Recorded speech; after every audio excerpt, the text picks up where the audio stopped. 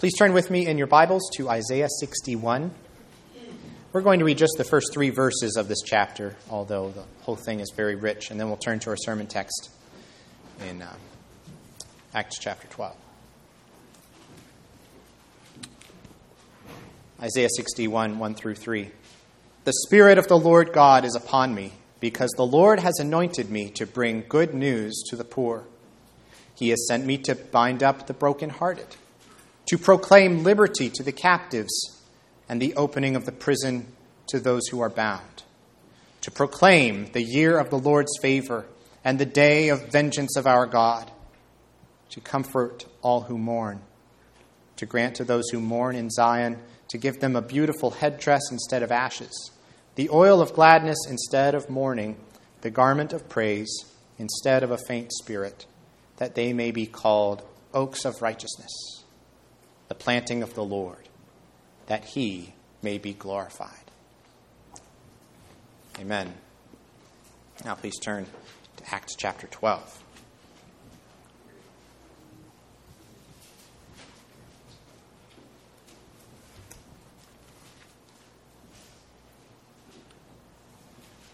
About that time, Herod the king laid violent hands on some who belonged to the church. He killed James, the brother of John, with the sword. And when he saw that it pleased the Jews, he proceeded to arrest Peter also. This was during the days of unleavened bread.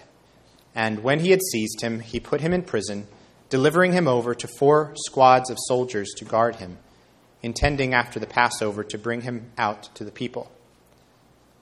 So Peter was kept in prison, but earnest prayer for him was made to God by the church. Now, when Herod was about to bring him out, on that very night, Peter was sleeping between 2 soldiers, bound with 2 chains, and sentries before the door were guarding the prison. And behold, an angel of the Lord stood next to him, and a light shone in the cell. He struck Peter on the side and woke him, saying, "Get up quickly," and the chains fell off his hands. And the angel said to him, "Dress yourself and put on your sandals."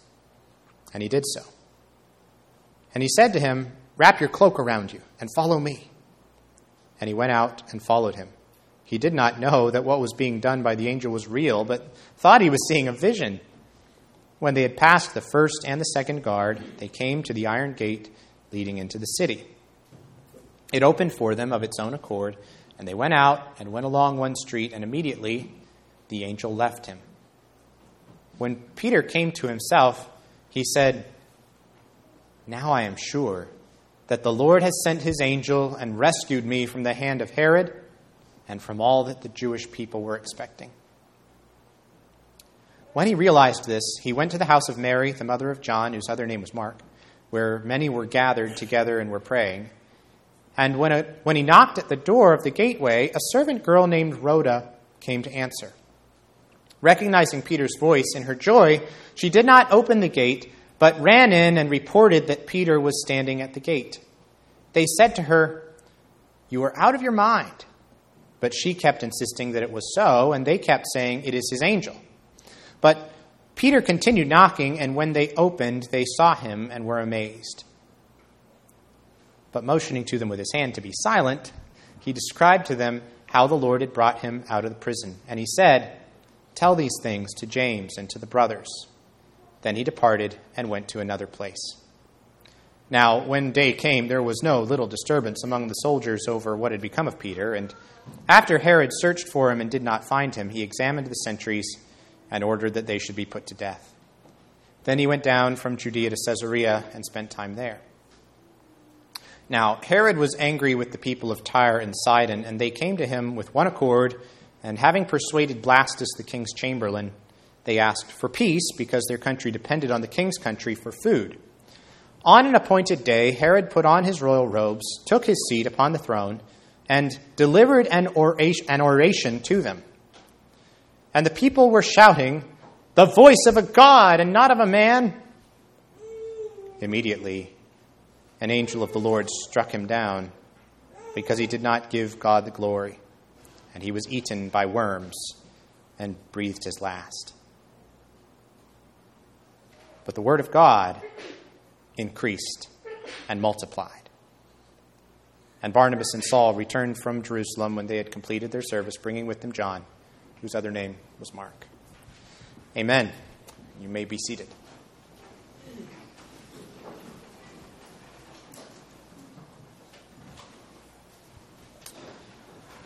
Back in May of this year, I enjoyed getting to go to the Banner of Truth Ministers Conference over in Elizabethtown, and I think everybody pretty much that I talked to agreed that the most impactful talk that we heard there was probably the very first one. It was the opening address by Ian Hamilton. You may have heard of him.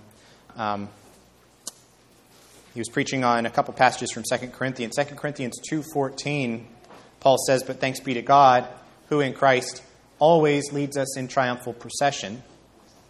And so this preacher said, in Christ, we are always triumphing, no matter what else is going on in our lives. Always triumphing. But then in chapter 4, Paul says something else. He says that he was always carrying in the body the death of Jesus. We who live, he says, are always being given over to death for Jesus' sake. And that pair of ideas, he said, is really central to the Christian life. It's defining for the Christian life. It's what communion with God looks like in this life. Always triumphing and always dying. That means that we shouldn't get unwisely kind of elated by the joys and successes and the progress, the high points of the Christian life, so much that we get kind of caught off guard and discouraged by the times of suffering, hard things. And why is that? Well, it's because we understand from the outset that the Christian life is supposed to take the shape of the cross in this life.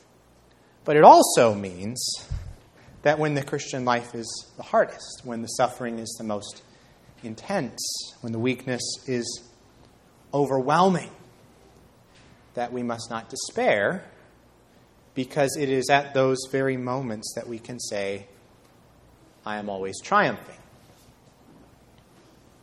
Christ is always, even now, especially now, leading us in triumphal procession.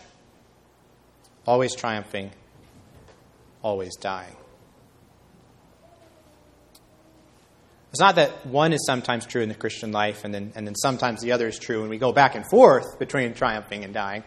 No, what you're saying is both are true always in the Christian life. Always triumphing, always dying.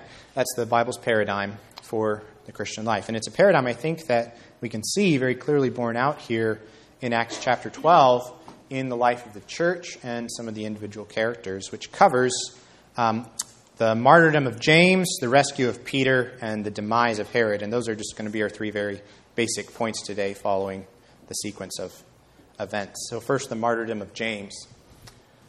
That always triumphing, always dying dynamic is true not just in the individual Christian life, it's true of the life of the church as a body. The last several chapters, we've primarily been focusing on some of the great triumphs of the church, right? So there's been the conversion of Saul, there was the healing of Aeneas, the raising of Tabitha, the conversion of Cornelius and his household and friends. And then there's the great evangelization of Antioch. That was amazing. One mountaintop after another, and they just keep getting higher. But chapter 12 goes on now to remind us that that first generation church, for all of those advances by just leaps and bounds, one after the other, was also a church very much under attack, with very powerful and deadly enemies seeking to destroy it. Back in chapter 7, we covered the martyrdom of Stephen, and that was followed, of course, by the widespread persecution of the church by Saul prior to his conversion. But now there is a new enemy who appears on the scene. A new enemy, but with a very familiar name, right? And that's no accident, because think back through the Gospels and including the Gospel of Luke, but the other Gospels as well. Who was it who tried to kill the baby Jesus at the very beginning of his life on earth, when the wise men asked him, where is the one who has been born King of the Jews? Well, it was Herod. In that case, it was Herod the Great, a different Herod, the original Herod, who was responsible then for the death of John the Baptist. Well, again, it was Herod, also a different Herod. That was Herod Antipas, who was the son of Herod the Great from Jesus' infancy. It was that same Herod Antipas, who was involved in the trial of Jesus himself, leading up to the crucifixion. So we see him there. And the Herod who's mentioned here, then, is that Herod's successor. He's the next one in line. This is, here in chapter 12, this is a man named Herod Agrippa the First. Herod Agrippa the First, and if the name Agrippa sounds familiar, it's because we're going to meet Herod Agrippa the Second, who's just called King Agrippa, later in Acts. So it's a little confusing because so many of the names are similar. But we're dealing with 4 different Herods, successors in the same family line, with similar, not identical positions. Some of them were more powerful than others. Some controlled more territory than others under the oversight of the Romans in Israel at different times. But it's significant that Luke doesn't refer to them, to all of them by their specific individual names. Many times he simply refers to them as Herod. And why is that? Well, it's because Luke is intentionally, as a good historian, emphasizing the common thread that connects them all. All of them, one after the other, down along the line, they are all enemies of Jesus and enemies of his people. And one after the other, they're all doing basically the same thing. Remember John in Revelation when he gives us that vivid word picture of the dragon who's standing before the woman who's in labor, about to deliver her baby, and there's the dragon waiting to devour it as soon as it's born, as Herod the Great tried to destroy the baby Jesus as soon as he was born. And now, as Herod Agrippa, we could say, is trying to destroy the infant church by taking out its leadership at the very top. James, the brother of John, of course, is one of the 12 apostles. You remember Peter, James, and John, that inner circle of the 12. They were the 3 who were the very closest to Jesus. It was only Peter, James, and John who went up on the Mount of Transfiguration, for example. It was just those 3. At this point, we should just make note of another names issue in the book of Acts, which is just like there are many Herods, there are also at least 2 people, significant people named James in the New Testament, who are very important in leadership at this stage in the church's history. There's James the Apostle, who's martyred here, one of the 12 apostles, John's brother, one of the 2 sons of Zebedee, sons of thunder, Jesus called them, Mark chapter 3. So there's that James. There's also James, the brother of Jesus. James, the brother of Jesus, was not an apostle, although he is the author of the book of James, the letter of James, later in the New Testament. And he also takes on a significant leadership role in the church later on. And in fact, he's mentioned later in this chapter. Peter says, tell these things to James and to the brothers. Now, James the apostle has already been executed at the beginning of the chapter. So when he mentions James in verse 17, he's talking about James, the brother of Jesus, who appears later at the Jerusalem Council and so on. All right. So that's a little bit of intricate details. Just be aware that there's 2 different Jameses here. And the one who's killed by Herod is James the Apostle, son of Zebedee. All right. It says he gets killed with the sword. That likely, or at least possibly, means he was beheaded. And that would be significant for a couple reasons. One, it would connect his death closely with the death of John the Baptist, right, who was beheaded. Again, tying those themes together of Herod's opposition, the various Herod's opposition to God's people. Also, commentators say that would suggest a Roman form of execution, possibly as a political criminal. There would be this idea that he's being treated as a threat to Roman rule. Why? Because he is proclaiming a different kingdom led by a different king, King Jesus. And just before we go on, it's worth noting at this point, don't miss this, Jesus does not rescue James from being executed. You think if Christ could rescue Peter miraculously, as he does later in the chapter, don't you think that he could have rescued James if he had wanted to, intended to?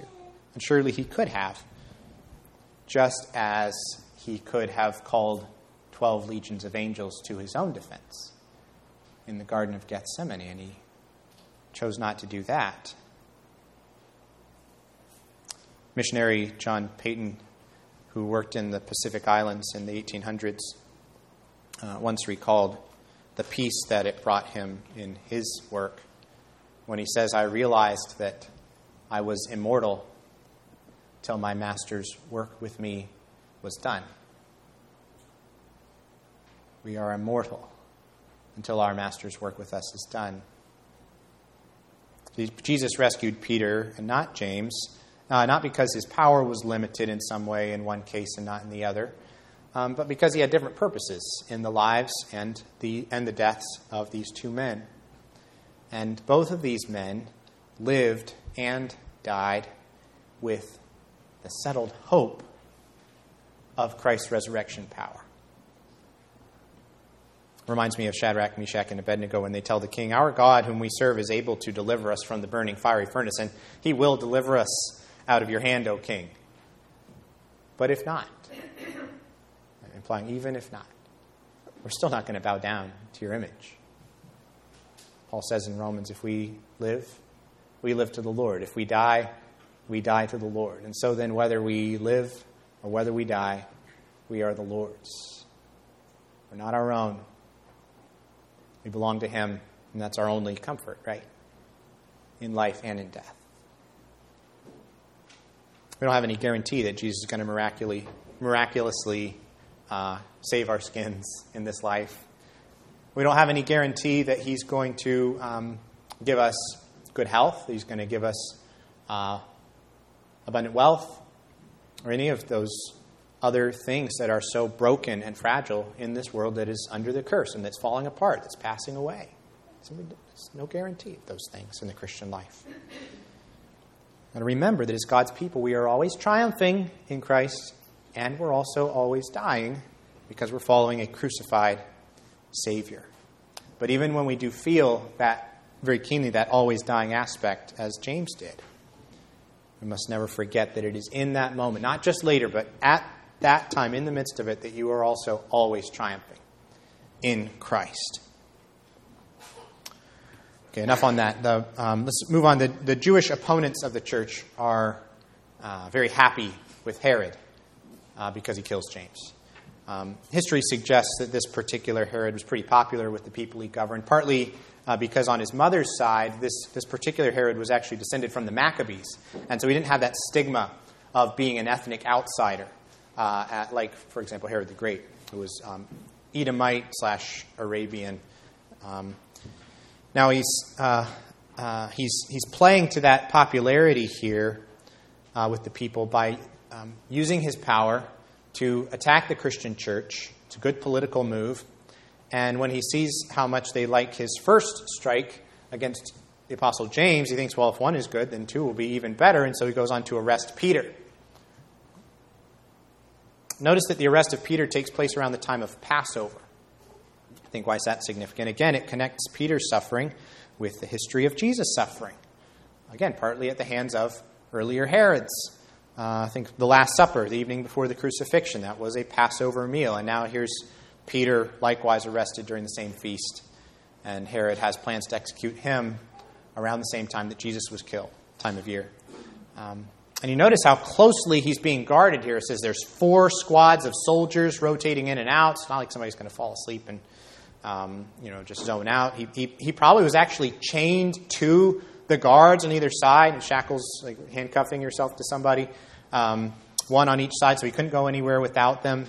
What's happening is Luke is emphasizing how unlikely, even impossible in human terms, it was for Peter to escape. It's like when Nebuchadnezzar heats the fiery furnace 7 times over. It's hotter than usual. But in verse 7, an angel of the Lord stood next to him, it says. So Christ has sent from heaven a supernatural rescuer into this situation that is from a human point of view, past any kind of hope. And so Peter follows the angel outside, and of course at first he thinks that he's dreaming. It's not until the angel leaves and he's actually standing there outside the prison he realizes, well, wait a second, I'm actually out here. I don't need to, somebody pinch me or something. And I love verse 11 when he says, now I am sure that the Lord has sent his angel and rescued me from the hand of Herod and from all that the Jewish people were expecting. I think there's an echo there of what we've heard Peter already say earlier in the book about Jesus. Again, it's connecting the experience of the apostles with the experience of Jesus. So much of Acts is the life of the church kind of recapitulating or going back over things that happened to Christ, but now they're being lived out in the life of the church in Christ through the Holy Spirit. Remember from chapter 2, he says, this Jesus whom you crucified, God has made him both Lord and Christ. Chapter 3, you killed the author of life, whom God raised from the dead. So God the Father rescued Christ from all that his opponents were expecting when they crucified him. God turned everything upside down. God flipped the script on the people who thought that they were destroying and defeating Jesus, and actually it was they whose purposes were being overturned, and by the very cross on which Jesus died. And now God's doing the same thing again with Peter. Christ had the authority to lay down his life, but he also had the authority to take it up again. And now that risen and ascended and reigning Christ from heaven is able to save his servants at will. He's able to save them through death, as in the case of James. And he is also able to save them from death, as in the case of Peter. He demonstrates both in the lives of these two apostles. Well, Peter next hurries to the place where he knows that there are a lot of Christians who will have gotten together to pray for him. And there's this wonderful sense of suspense as Peter's a fugitive here, and you can kind of imagine him sort of keeping in the shadows, going from place to place, checking to see if anybody's following, checking his six. And he gets there, and he knocks on the door, and the servant girl named Rhoda, poor Rhoda's so excited when she hears his voice that she forgets to open the door to him. So there's kind of this comical moment where Peter's kind of left standing outside trying to get in. But it gives Luke an opportunity to highlight what's going on in the church, where their faith is at this point, what they're thinking and feeling as they pray for Peter's release. But when it actually happens, they think, well, there's no way that could be who's outside. You're out of your mind, they tell her. They even fall back on this sort of superstitious kind of folk religion idea that, well, maybe it's his angel. It's hard to say exactly what that means. It might have something to do with kind of a popular belief, not from the Bible, in what's called guardian angels. That's not a biblical idea, by the way, of these individual guardian angels. But in that culture, people thought maybe sometimes your guardian angel could kind of look like you if it appeared to somebody. And so there's this, they're willing to go with superstition. They're willing to say that Rhoda's crazy. It reminds me of Lucy in The Lion, the Witch, and the Wardrobe, when the professor's like, well, do you really think she's crazy? Have you ever have any evidence of that? Has she ever acted crazy before? But that's where they're willing to go, rather than believing something that seems unbelievable. The one thing they're not ready to do is to think that maybe God has actually answered their prayers. Remember from verse 5, so Peter was kept in prison, but earnest prayer for him was made to God by the church. Why have they gathered here in this house? They have gathered to pray that God would rescue Peter. And that's not all, because it would be one thing if something like this had never happened before, if they were asking for an unprecedented miracle. But that's not true either, because what already happened once before in chapter 5, the Sadducees arrested the apostles and put them in the public prison, but during the night an angel of the Lord opened the prison doors and brought them out. The Lord has done this before. And yet they're so slow to think that maybe the Lord will actually do it again. It reminds me of the often repeated tale of the farming community that gathers for a prayer meeting during a drought to ask God for rain. but only one little boy brings an umbrella with him. Kind of a funny story, but it makes an important point. How often when we pray do we really believe that God is able and that He is willing to help us? I love the way the Heidelberg Catechism ends. The very last question when it says, "It is even more sure that God listens to my prayer than that I really desire what I pray for." Isn't that amazing? It is even more sure that God listens to my prayer than that I really desire what I pray for. So God is able to do not just what we ask. He's able to do far more abundantly than all that we ask or think. Ephesians 3. And He's able to make all grace abound to you, so that having all sufficiency in all things at all times, you may abound in every good work. 2 Corinthians 9. And that does not mean that His answers will always look like exactly what we ask or exactly what we think. Again, He's able to do more abundantly than that. His ways are higher than our ways. His thoughts are not our thoughts. I think these people probably also prayed earnestly for James. Right? Some of the same kinds of things. They prayed for him. And the answer in that case looked quite different. But the second answer should remind us to pray expectantly. Never to pray with a sense of resignation. Never to pray thinking, I know it's going to happen, but I'm supposed to pray for something different, and so I guess I will, but everybody knows what's really going to be the outcome. No, we are to pray expectantly, trusting, confident that God is good and generous and kind and able. As the hymn says, He is able, He is able, He is willing. Doubt no more. That is what prayer of faith looks like.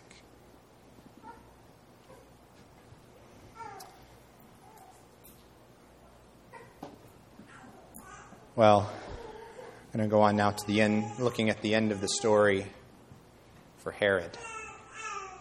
First of all, Herod is at a loss to find out what's happened to Peter. The soldiers, sentries who were guarding the prison, end up being put to death. He's confounded. Remember, the Lord has rescued Peter from all that the Jewish people were expecting. This is something that he cannot explain. Herod is utterly defeated. And yet he doesn't learn his lesson. He doesn't learn that perhaps there is a king higher than he, that the king that he executed James for proclaiming is actually the one who is the King of Kings over even Herod himself and all of his power and all of his popularity, which really seems to be a priority for Herod, and that very popularity turns out to be his downfall in the end. Or at least the pride that eats that popularity up.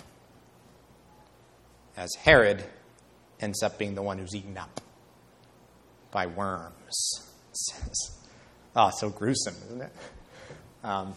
There's a parallel account of this in Josephus. This is a well-attested historical event even outside the New Testament of this whole situation. Josephus talks about him being dressed in silver garments, and then he goes on to describe him being dying of severe pain in his abdomen. And Luke, the physician, is being a little more specific about what particularly was causing that severe pain in his abdomen from his kind of medical point of view.